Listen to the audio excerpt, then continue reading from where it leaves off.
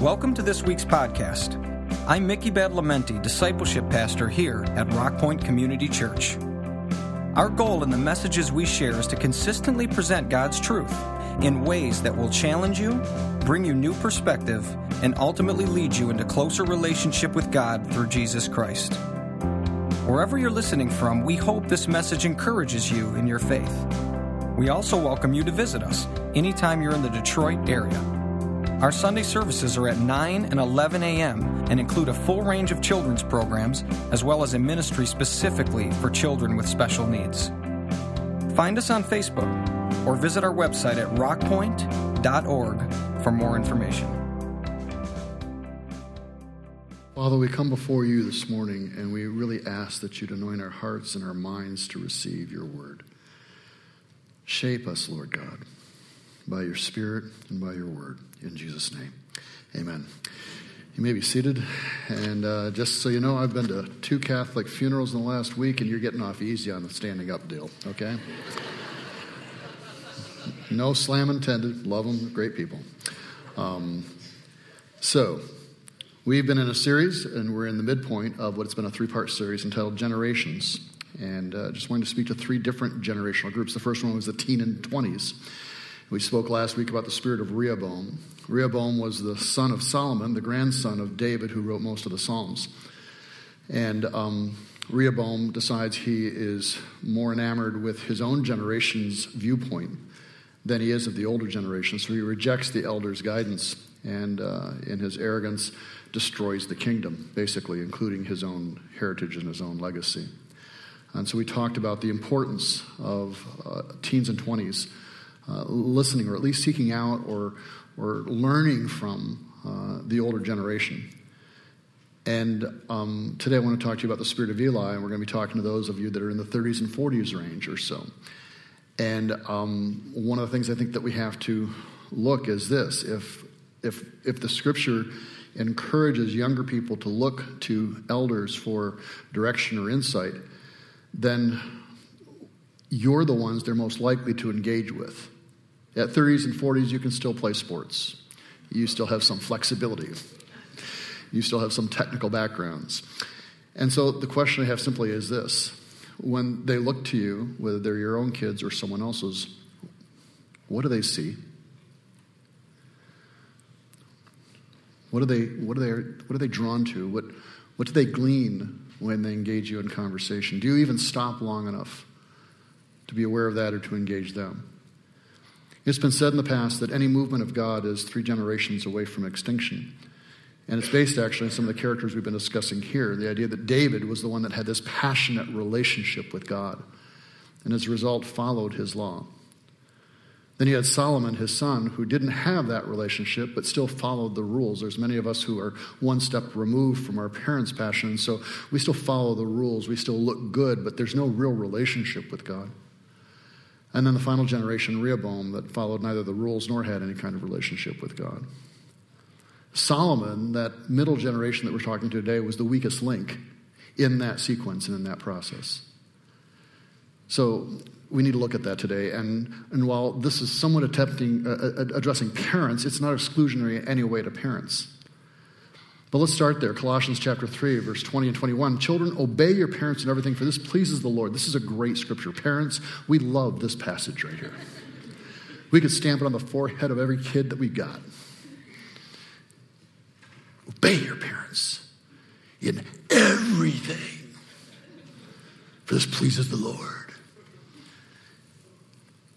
But the verse goes on. Fathers, and you can translate that as parents. In the translation, it can work that way easily enough. So parents, do not embitter your children, or they're going to become discouraged. We have power and authority, but if we use that in such a way to just drive and control, then what it does is it creates some bitterness. They may have to bend to us for a season of time. And we don't have to obey our parents for all time. We need to honor our parents. But once we reach adulthood and out of their house, then we no longer need to obey. But we do need to honor for good all that time. But there's an embitterness if that power and control is just driving things. I've said this over the years. I'll say it again. Here's my one contribution to parenting. is that you basically have two indicators or two levers, if you will. One is control, the other one's relationship. When these children first come to you, you have total control, but really no relationship. You may have some love, but you still don't know their character or personality, and they don't know you other than somebody who feeds them and wipes them. Usually in that order. In parenting, this control issue needs to change, and ideally in same connection with the relationship. That eventually we no longer have control over these children. If we do, when they're in their latter years, 20s, 30s, 40s, something's dysfunctional there, and I've seen that before.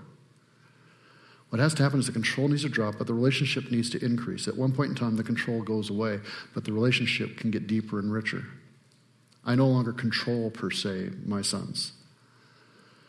But our relationship is such that they still talk to me and engage me on things that they do right or things they do wrong. And there's still that relational connection that's in place. Power by a parent or by any generational mix upon younger ones may be managed for a while, but ultimately it creates bitterness, the scripture says. Ephesians chapter 6 breaks it down a little broader. Children, obey your parents in the Lord, for this is right, kids. Honor your father and mother, which is the first commandment with a promise. And he's quoting this next portion from Deuteronomy 5:16, so that it may go well with you and that you may enjoy long life on the earth. You want to enjoy long life on the earth and go well, then you need to get along with your folks. You need to honor them. You may not have to always obey them, but you should always honor them as your parents. But then it continues on again. So frustrating. Why don't they just stop there? He keeps writing. Why don't you just put the pen down? Fathers, do not exasperate your children. Whatever. Instead, bring them up in the training and instruction of the Lord. Not power plays, not mind games, but in grace, releasing control, increasing relationship, not just with yourself, but increasing relationship with God. Bring them up in the training and instruction of the Lord, is what it says.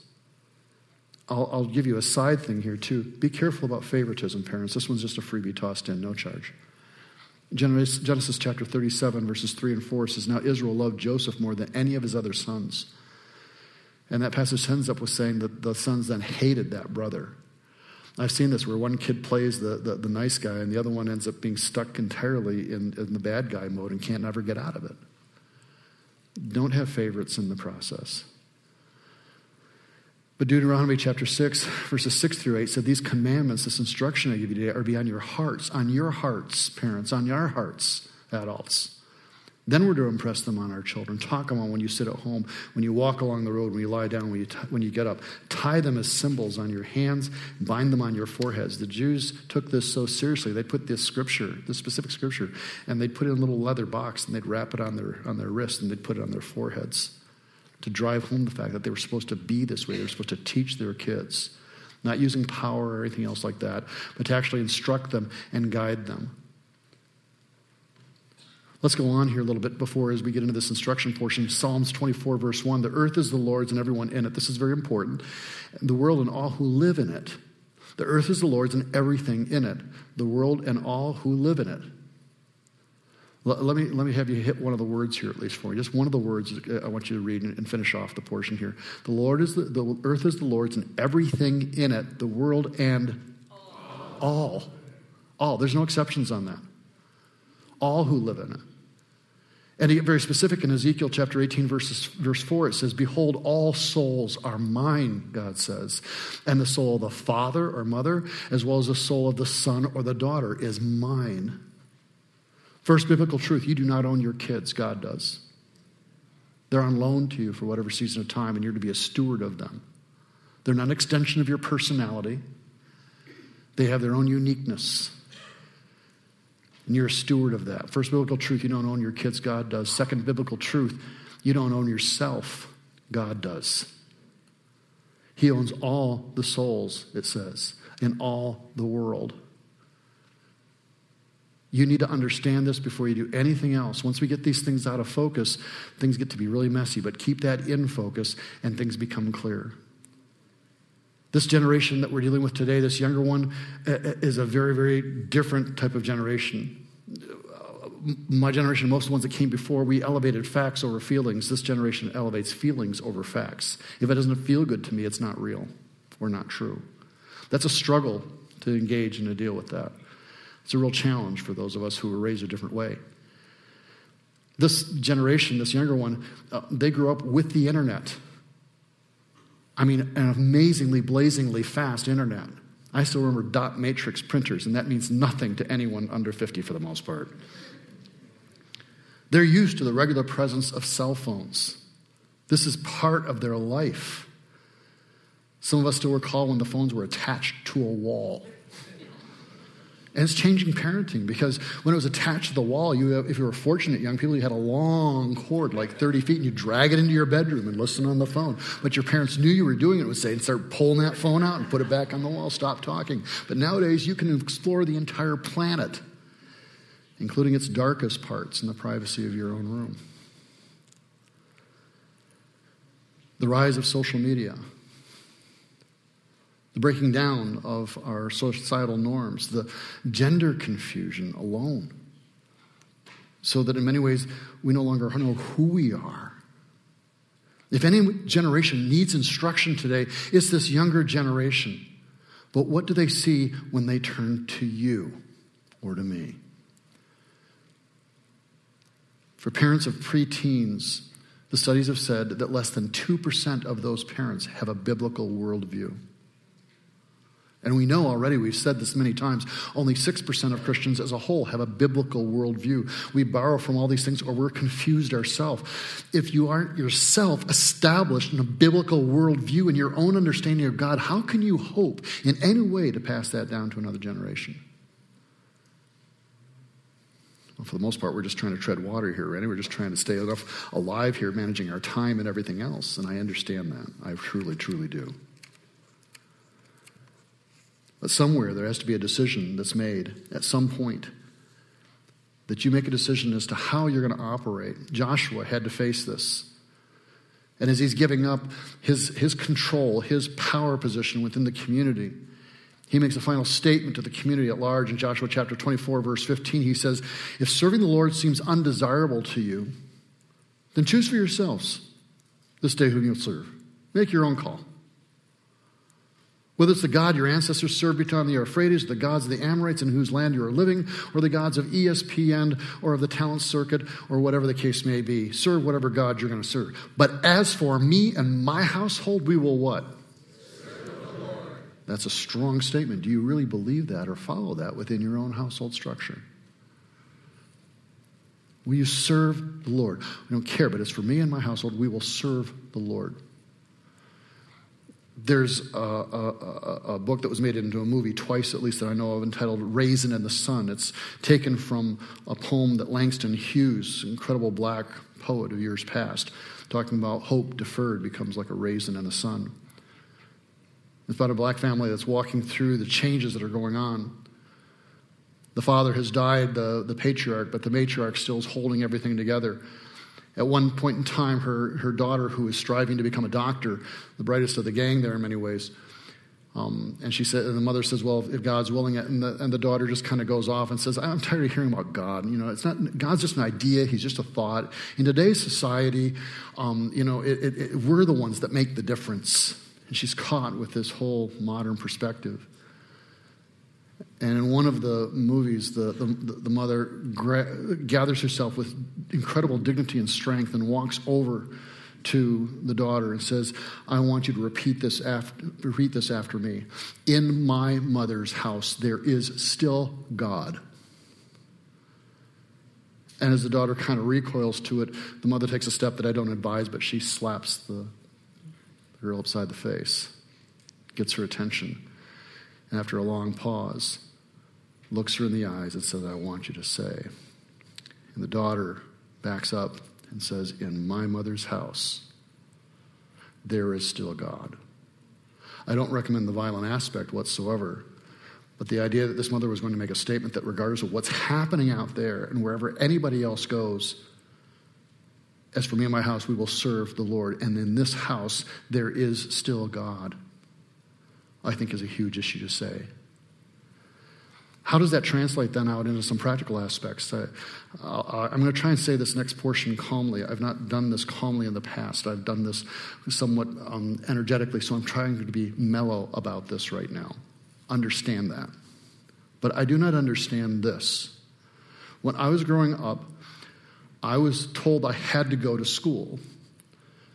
I would complain about the teacher. I would complain about the course that I didn't like. It was algebra.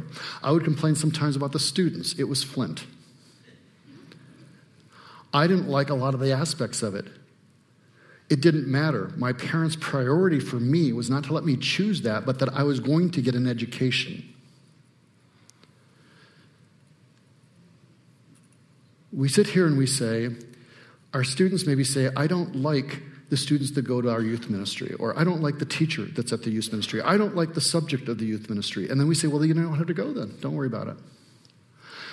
So education is of preeminent importance that they learn algebra, but not that they learn the ways of God, not that they're required to attend a service at some point. Well, that's just going to reveal bitterness and rejection.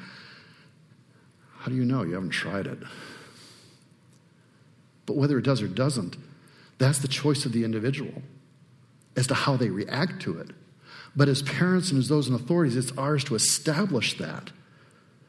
To say in the same way that we emphasize schooling or anything else, that we're going to emphasize a gathering and understanding of the things of God. I saw something recently that said 12 parenting ways to guarantee your kid's failure. And I'm not going to give you all 12. One of them said, take his part or her part against neighbors, teachers, and police officers. They're all prejudiced against your child. That's going to guarantee you they're going to screw up. But one of the other ones said this, never give them any spiritual training. Wait until they're 21 and then let them decide for themselves. We don't for so many other things. Why this? Now, ultimately, they do have to decide for themselves, but unless you put them in the position of understanding. And fathers, you need to have, I won't even go into this, the huge importance of your involvement in church. The stats show massively how it impacts a child's spiritual development. But I'm not going to talk to you, fathers, and I'll tell you the reason why. Because Father's Day is coming up. And Rob Marcus is speaking. He's all yours. Ignoring church, ignoring spiritual discipline and training, whether it's a youth group or whether it's a Sunday service, is a serious mistake. It disables the family. It's been said this, if you don't make a habit out of going to church each Sunday, you shoot yourself in the foot, your children in the leg, and your grandchildren in the heart. It echoes down through the generations.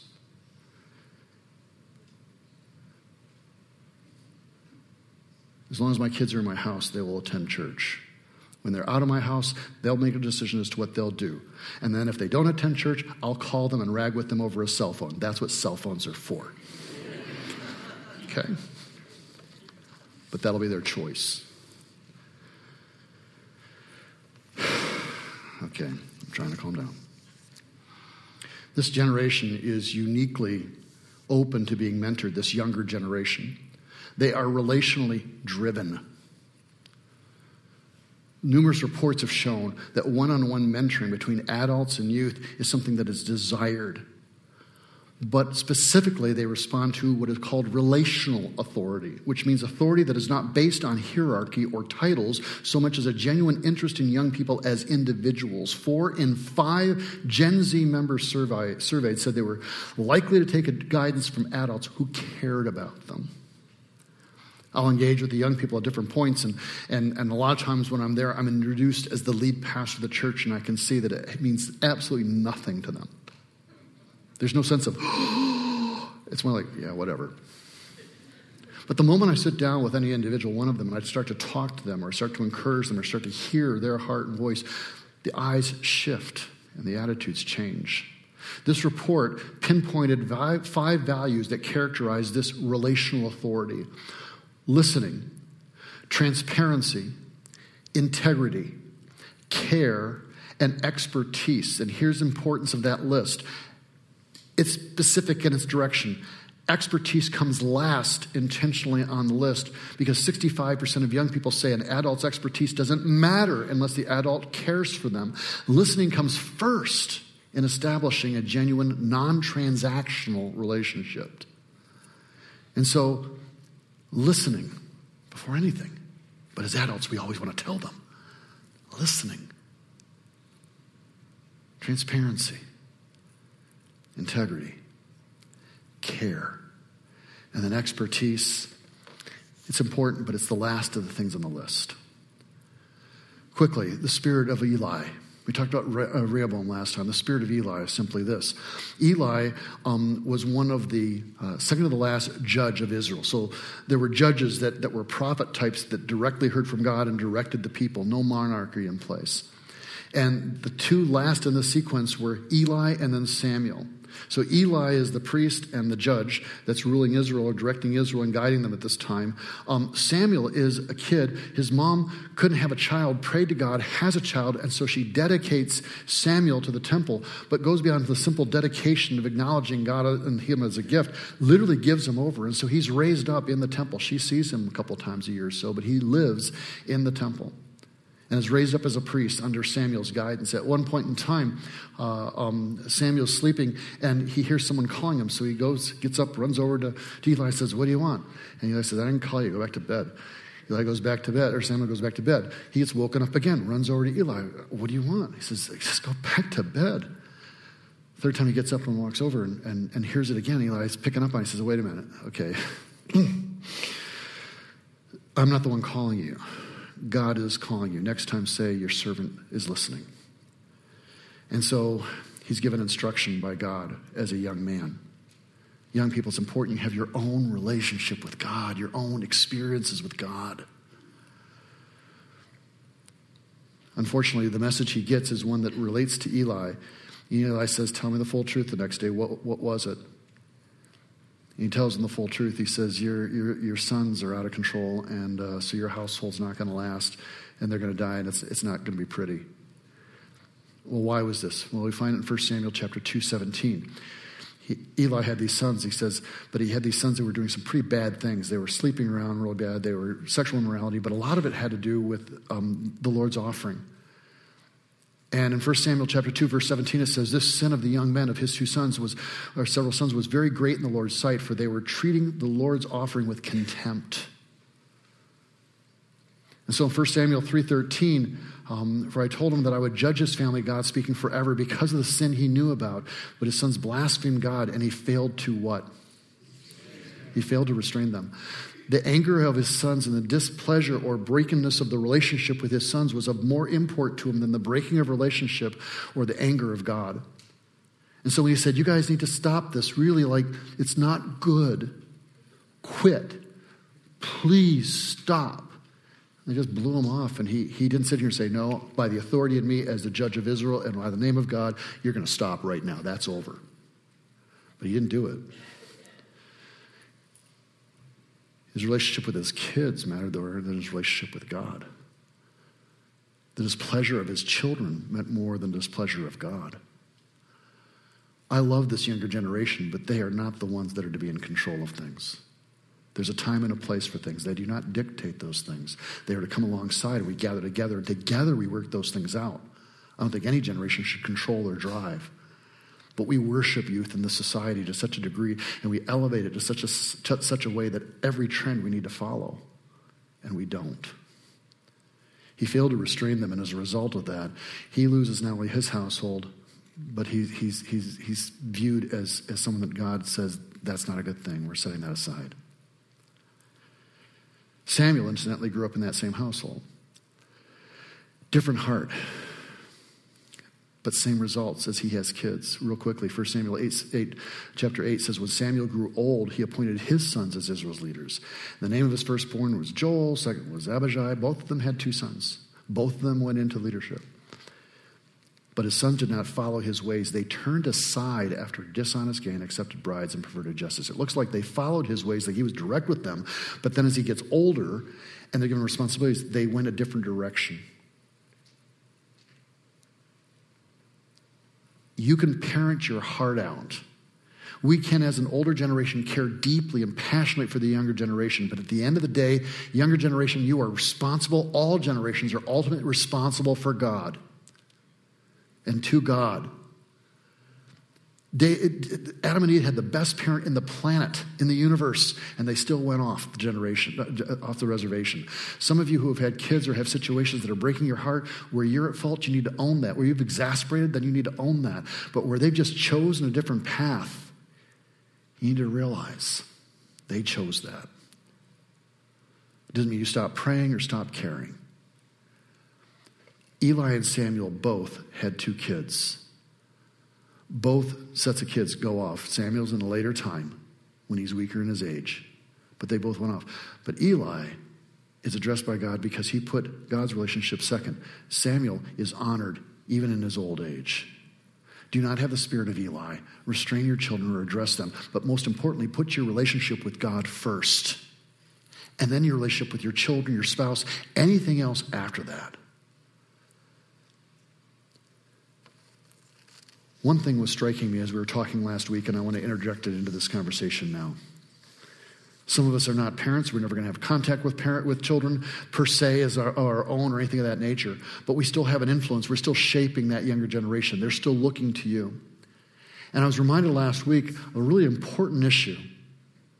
We talked about Josiah, this young man who despite his generational background and baggage, has a passionate desire from God from the time he's 16. Josiah goes on and serves for a number of years as king. He dies in his latter 40s. He still serves the Lord, but he makes a bad call. He gets involved in a battle and a fight he's not supposed to get involved in. He's killed as a result of that battle, and ultimately Israel then is taken over by a different nation. A couple of guys are carried off at this time. Their ages would have been anywhere from 8 to 13 or 16 at the latest. A guy named Daniel, you may have heard of him. He's the greatest prophet practically that ever lived. You might have heard him in the context of a lion's den at one point in time. 3 other boys, Shadrach, Meshach, and Abednego, their Babylonian names, their Jewish names had been set aside, but they never forgot their identity, who they were. You might remember them. They were tossed into a fiery furnace one time for refusing to bow down. These 4 young men, amongst others, were ones who would have come up under Josiah's reign and his reformations. They probably had no direct engagement with him. They were not his children, but because of his stance as a godly king, they were shaped by it, so much so that when they're carried off into captivity, all 4 of those young men, ages 8 to 16, but raised up in the environment and their parents above them of Josiah's direction and reforms, all of them stood against the dominant culture of their day and would not bow down and served God. Josiah shaped these young men to stand against the dominant culture of their time, even though they likely, as I said, had no direct contact with them. You in your 30s and 40s, you have a way of shaping things. You have more dynamic aspects than practically any other group. You're old enough to have resources and have some sense of confidence and awareness of who you are, and yet not old enough to have lost your passion or your direction. What are you doing with that time? What are you doing with the energy and the drive and all the things that you've been given? Are you considering the things of God and putting that first and foremost? Or are you buying virtual tennis shoes? When Dwight said that the other day, I actually looked up the article, and I don't know, Dwight, if you knew this or not, but one of those pairs of shoes sold for $630,000. Did you know that? Oh my gosh. $630,000. Let's understand, folks, they're not real. They're virtual shoes. They're skins that you put on your virtual person in the metaverse. They're investing in a lack of reality. But I think a brilliant concept that was applied yesterday is the same thing that applies for us today. What are we putting into in a world that is not meant to last? We laugh at the virtual reality people, but what are we investing here? We're told this world will not last. Lewis writes about this as the Shadowlands. This is simply the shadow of things to come. We get in heaven and we think we're going to have these little harps and these puffy little clouds. That's ridiculous, though I do think in hell you'll probably get an accordion. That's just my thought. And my father played accordion, and I understand, okay, but just me, all right? Heaven is going to be the most realistic, dynamic, genuine thing you'll have ever experienced in your entire eternal life. Vibrancy of colors and tastes and sounds and emotions that are beyond belief. It's like taking an old black and white TV with the rabbit ears with the tin foil that you had to play with and changing that into the most high 8K, 5,000K thing you're going to get. Only more so because it's real. But we invest what we invest now in these shadow lands. Do you know the only thing that's going to last for eternity? And it's not Nike virtual shoes. The only thing that lasts for eternity are souls. The souls of young people. The souls of middle-aged people. The souls of older people. Souls of the gray hairs and the souls of the no hairs. It's those souls. So what are you doing with yours, 30, 40-somethings? And obviously this echoes out to all the generations. What are you doing with that? Where do you stand in the midst, and where are you investing your time and your energy? Are you Rehoboam, just chasing after culture? Are you Solomon, keeping the rules in a general sort of way, but there's no passion? Or are you David? This is why Josiah went back to his great-great-great-great-great-great-great-grandfather, David, and his passion. Not perfection, but passion. David made his mistakes, but he had a passion for God. You want to see young people get lit? Let the older generations burn for God. And that will start a fire amongst them. The passion we have will do that, but knowledge-based titles, it's not going to do that. So where are you, generation, in your relationship with God? How are you walking even now? And those of you with parents with kids, I know how challenging that can be. I understand that. Don't let that preoccupy you so much that you don't have a relationship with God. And don't treat your kid altogether. Take him aside. I'm spending a couple of days with my son. He's getting married this year. Spending time alone with him for a few days. Renee's taken off both of our sons at different times. We've each spent different times with them. Because there's a different dynamic when you're one-on-one than you're with the whole crowd. Make space for that. But all that stuff aside, all other generations, all other placements aside, if the younger generation is being asked to have their own relationship with God or to look to you, then what do we have to offer?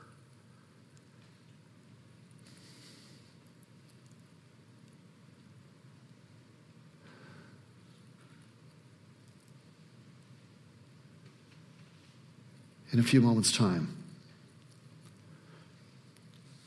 we're going to participate in communion.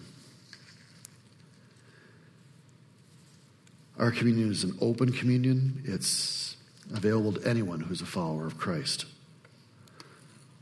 It doesn't matter whether you are young. It doesn't matter whether you're old. It doesn't matter whether you're really, really, really old. This table is available for anyone. If you're a follower of Christ. If you're not, then you can let it pass you by. Or you can decide today yourself what you will do with God. For those of us that will take of this today, we've all come to the same place. We all come to face the fact that all our tennis shoes and all our good deeds and all our cars and all the rest of the stuff will not gain us access to a holy God who can't tolerate even a quantum element of sin, let alone what we carry. And so we've come at some point in time, whether in a service like this, whether in a quiet place, at a different place, and we've knelt before him and we've said, like Isaiah said, "Woe, for I am a man of unclean lips, and I come from a people of unclean lips. God, I'm not worthy to be in your presence." And then we look in a distance and we see the cross that meant shame and meant degradation and execution. That's what it always meant. But somehow in a single action of a man who sacrificed himself on that cross, not just a man, but God in the flesh, Jesus Christ, sacrificing himself for all of mankind for all time. While lambs are being slaughtered, he's the one that's slaughtered for all time. And then dies and resurrects again. And now that cross that meant shame and degradation now means hope and salvation. And so we've come to that cross and we've laid down who we are. And God's grace has been poured out upon us, which doesn't justify us continuing on in sin. And so we try to learn his ways and we try to understand so that we don't do those same things again. And so we stop those things. And so we please him more than any other relationship. First rule, your children nor our young people belong to us. They belong to God. But the second, which is really the first one, is you don't own yourself either. You and me are his children. He loved so much that he sought us out. You've heard the parable of the prodigal son. Think of it differently just for this moment of time, because we always think of it from our self viewpoint. Think of it as the parable of the loving and graceful Father who's waiting even today for you to come home and have that relationship. Begin there. And then everything else works out from that center, from that viewpoint, from that lens. But begin there. If you choose to do so, you can join us today in communion. If you are joining us in communion because you've already been there, then go back to that place and see how far you may have wandered. So,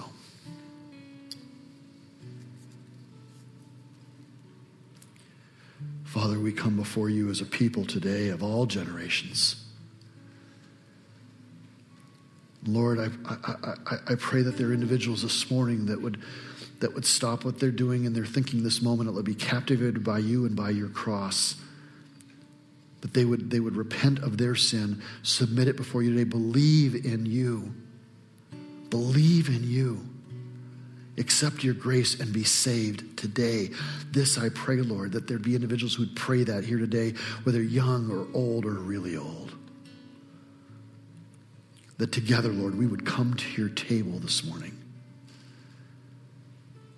and find strength, nourishment, and encouragement. To this end, Lord, today, do we now come in your name. In Psalm chapter 78,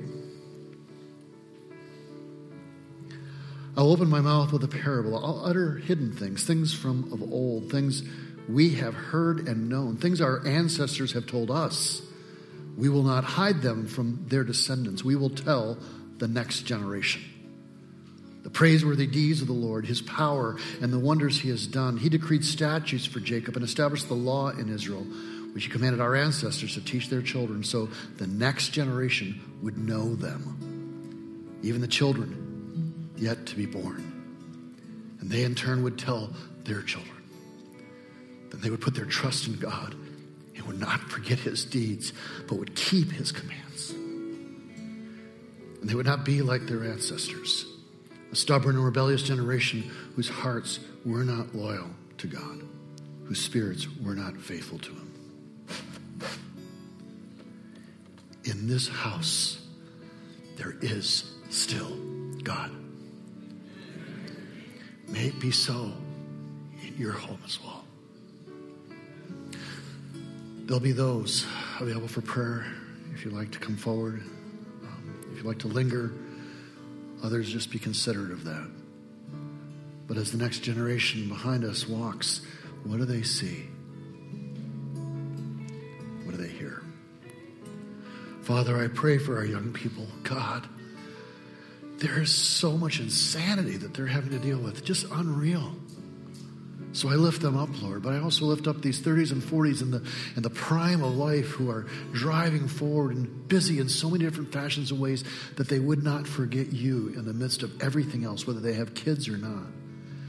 And that there'd be a movement, a motivation amongst this age group to mentor some of these young people, to be involved in youth ministry or in children's ministry, to teach and reach out and instruct and encourage and lift up these young people, I pray. Guide us as a church to be your people, we pray. We come humbly before your face. Guide us in these things, I pray. In Jesus' name. And his church said,